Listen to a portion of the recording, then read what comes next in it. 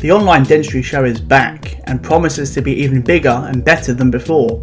Taking place on Friday, 19th of March, the day will see expert speakers from across the dental profession discuss today's hottest topics. There's also up to 6 hours of ECPD available throughout the day. In addition, take a walk around the virtual exhibition hall and use the opportunity to speak to some of the leading manufacturers about the latest dental technology. Best of all, the whole event is completely free to attend. To find out more, click the link in the podcast description.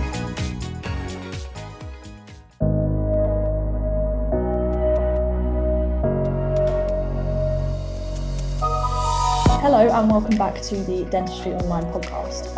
I'm here today with Iain Stevenson, who's been a senior area manager with Wesleyan for the last 18 years and for the last 15 years has led a team that provides financial advice for dentists. So we're here today to talk about the budget, which was announced yesterday. I think I've read somewhere that it was the 15th announcement that the Chancellor's made since the pandemic was declared a pandemic in March last year, which is an exceptional amount of information for people to take in and adapt to.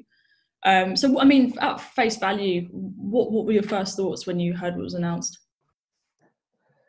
So yeah, just before we go any further, I just wanted to add the caveat that obviously if you're looking for tax advice or advice on anything to do with your taxation, whether personal or business, then your first protocol really should be your accountant or professional tax advisor. So obviously whatever the views I have here is just going to be my own personal views and understanding of the budget as it was announced yesterday. But obviously if you want specific advice, you need to go to your accountant for that. I thought it was really interesting. My first impressions were that as with most budgets, there's a bit of balance here. There's some things that from a dental perspective appeared to be kind of reasonably positive, but there was also things that people really need to take into account were probably a bit disappointing when you look at it from a financial planning perspective. So I guess with most budgets, you do have kind of pros and cons, and certainly this was one of those.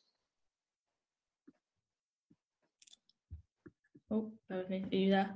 Sorry, it broke up slightly there. So what kind of key things did you take away from it when it came to dentistry? What sort of stood out for you first that would have implications for dentists and their teams? So what I prefer to do, if you look at it from two different perspectives, you look at it from a business perspective and then from a personal perspective, there were different announcements that affect whether you're running a business or from a personal perspective.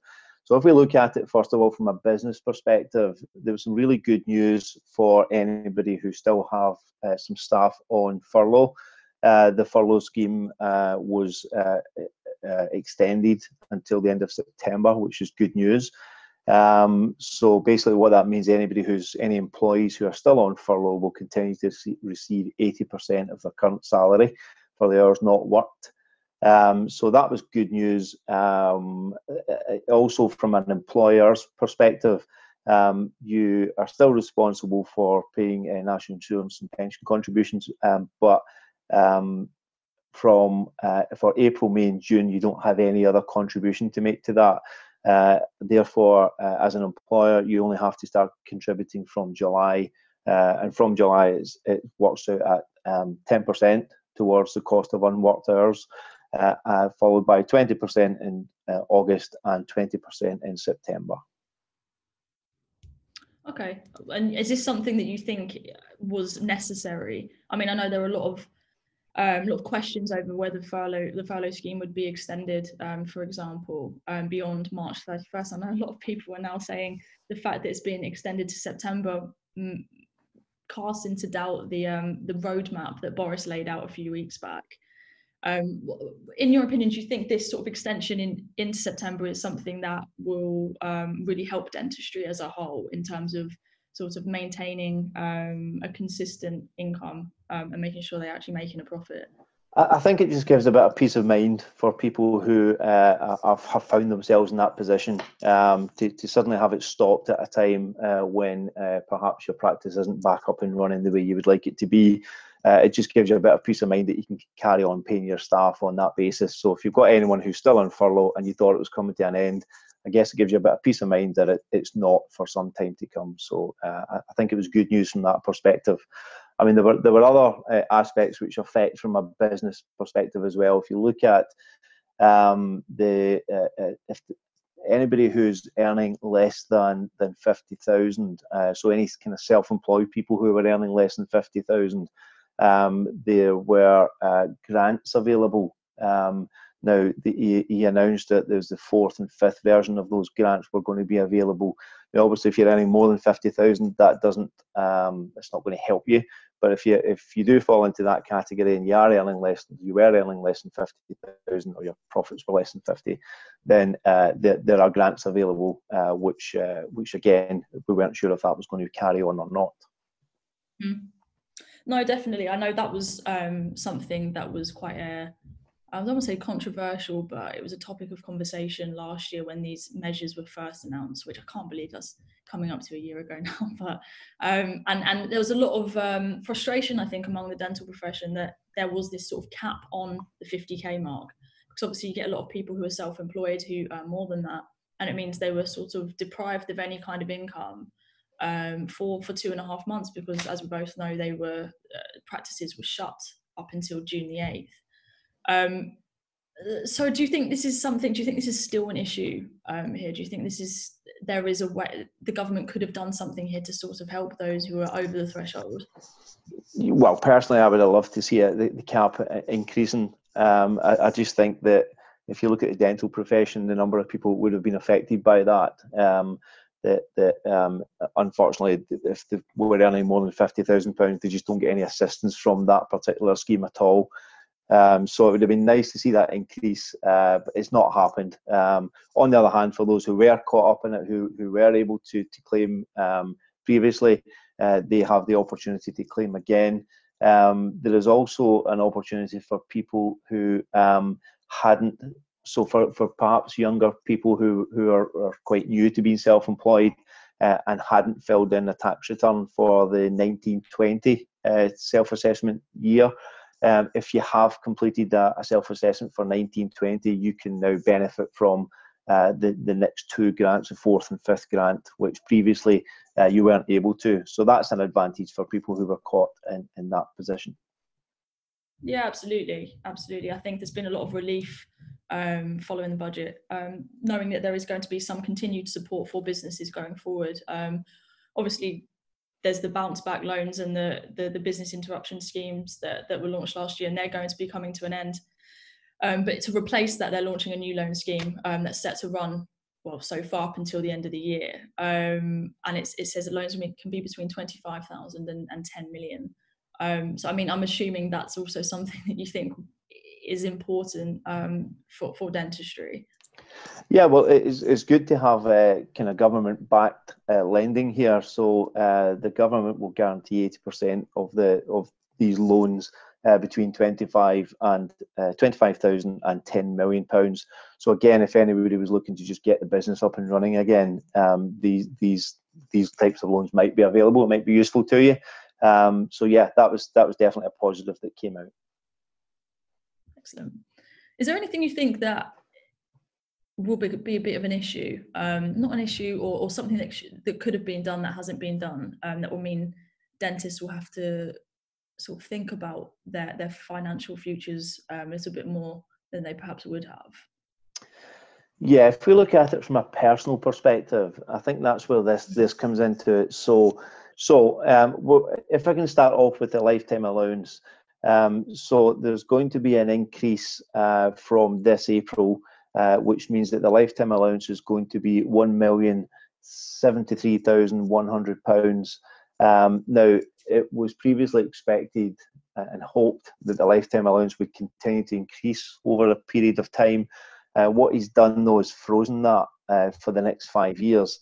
So the likelihood there is that people who are at or around that figure, that were hoping that there was going to be steady increases over a period of time, are going to be disappointed, and you'll likely find that there's a lot more people caught up in the lifetime allowance situation, where they may well have to pay more tax, given the value of the pension schemes if they're around that level.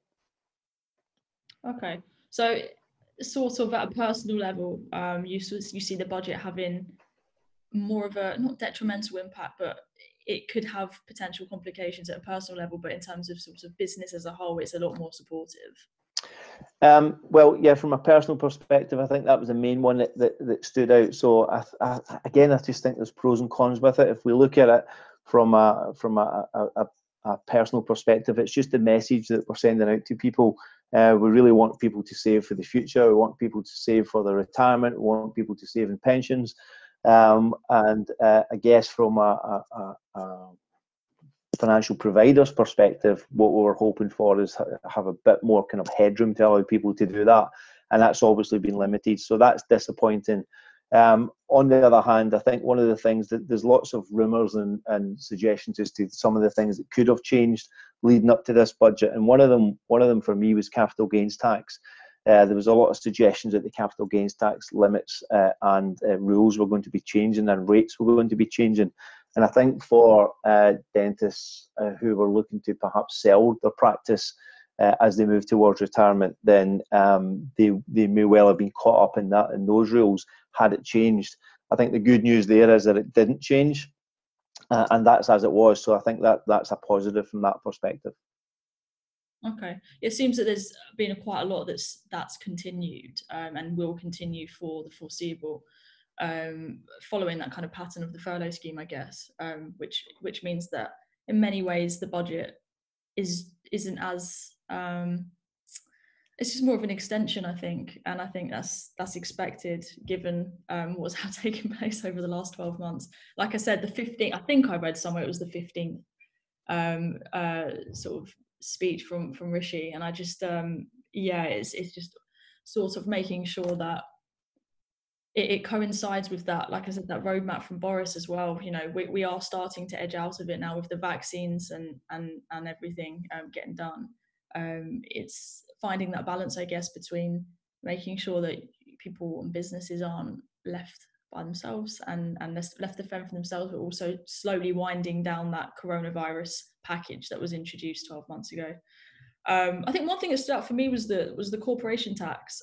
So that's set to increase to 25% in April 2023.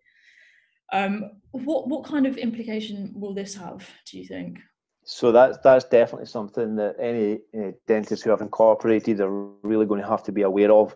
Now, it is based on the profits that you earn. So if you have profits of over £250,000, you will move up to the new higher rate from April 2023. So it is frozen for the next couple of years, but you know it's coming some way down the line. So if your profits are over £250,000, you will move up to the new higher rate of 25%. Now, currently you're paying 19%, so that's quite a hike in a couple of years' time, and it's something that you, certainly if you're in that position, you have to be aware of. If you're under £50,000, you will remain at the 19%. So if your profits are under 50,000, that's okay. You know where you stand. There is a gap though between 50,000 and 250,000 pounds that there's going to be a step increase over that period of time. And at the moment, we're not sure what that step increase looks like. But there is going to be a step up towards the 25%. We're just not sure what rate that's going to be.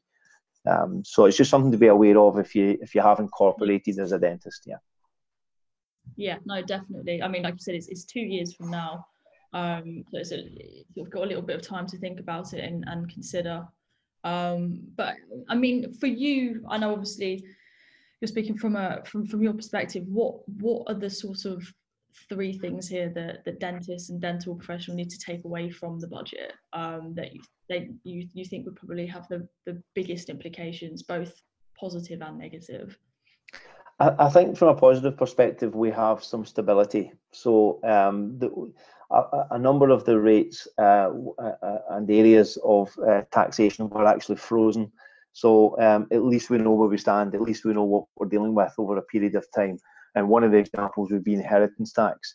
Now, I think that again, I think it's pretty much every year that people are looking at inheritance tax and wondering, right, what is this going to be the year they make a dramatic change in that?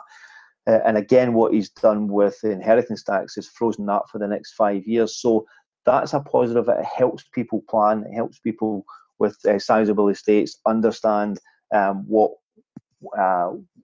inheritance tax planning needs to be done and how to do some estate planning, because we understand what the rules are for the next 5 years.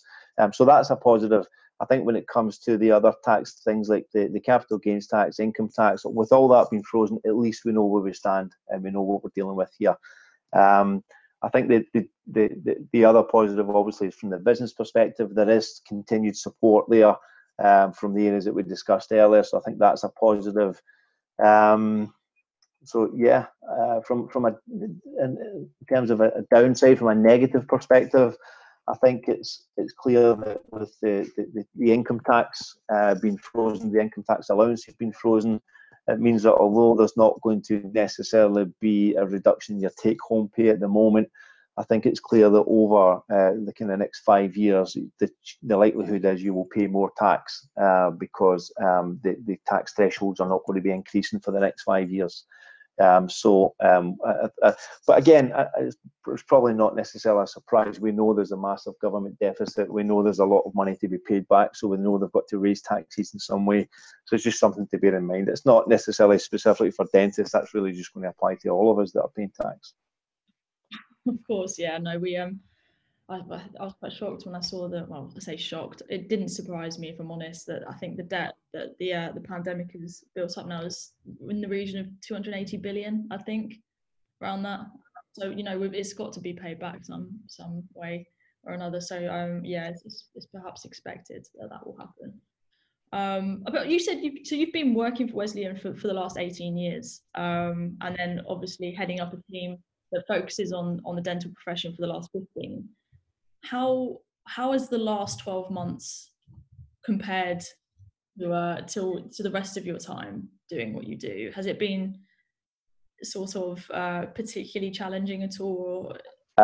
Without doubt, it's been the most challenging time of my career. Although it's 18 years I've been doing this, I've been in the industry for 30 years, and without doubt, it's the most challenging time for everybody involved. So if we look at it from our clients' perspective, especially the dental clients, there is so much turmoil on the go at the moment. They've had to completely stop what they were doing, reinvent themselves, work out how to get their practices up and running again, what they can and can't do. It's been such a stop-start time for them. It's been such an unsettling time for everybody, especially involved in dentists. It's been such a difficult time for everybody, both personally and professionally. I think anybody running a practice and dealing with staff, they've had all sorts of challenges that they would never have foreseen having to cope with previously. Everybody's had to make so many changes. It's been a really difficult time. And if you look at it from a planning perspective, it's actually very difficult to kind of make plans because you don't know what's around the corner. We're looking ahead at what's the future of dentistry look like, how our practice is going to be running, how are they going to be funded, etc., etc. All the things that are up in the air just now makes it very difficult to do any kind of planning. I think the other thing, just in terms of relationships with people, we miss not sitting down with people on a face-to-face basis and just helping them from that perspective. So again, we've all had to learn a new way of working. And working from Zoom and working from Teams or whatever your preference is. But that's been a challenge for everybody to get used to working on a remote basis and still helping, still providing advice, still supporting people whenever they need supported. It's been hugely challenging, but I'm also immensely proud and really positive. I think that the way that everybody stepped up, the way that the dental industry got themselves up and running again, the way that people have just had to adapt to the new way of working, the way that my colleagues have had to adapt to how they operate and how they continue to deal with their customers and clients. It makes me extremely proud, actually, as to how we've managed to keep everything going. So yeah, it's been hugely challenging, but I think from where we are just now, for me personally, it's been hugely rewarding. the positive side of it is there as well, where people have really stepped up and made changes and have carried on seeking financial advice and providing financial advice, and for me that's been really positive in the most difficult of circumstances. Definitely, I think it's really important to not only view the last 12 months as the sort of as difficult. It has been incredibly difficult, but out of that difficulty, I think has grown a lot of positives, and people have taken things from it that they'll then go forward with. I know, for example, dentists and dental teams, in terms of teledentistry, that's absolutely blown up. And you mentioned Zoom and Teams there. In the same way, they're utilising that to sort of increase efficiency and see their patients when they couldn't. But now they can see their patients, they're still using it. And I can imagine you and your team will probably take similar things from it, and incorporate that into your working life going forward. So yeah, for sure, it's definitely brought up some positives. But in your opinion, sort of, I know this is quite a vague and quite a broad question, so you can go as specific as you like, but what do you think is the future of dentistry is looking like at the moment? What do you think people should expect over over the next sort of 12 months?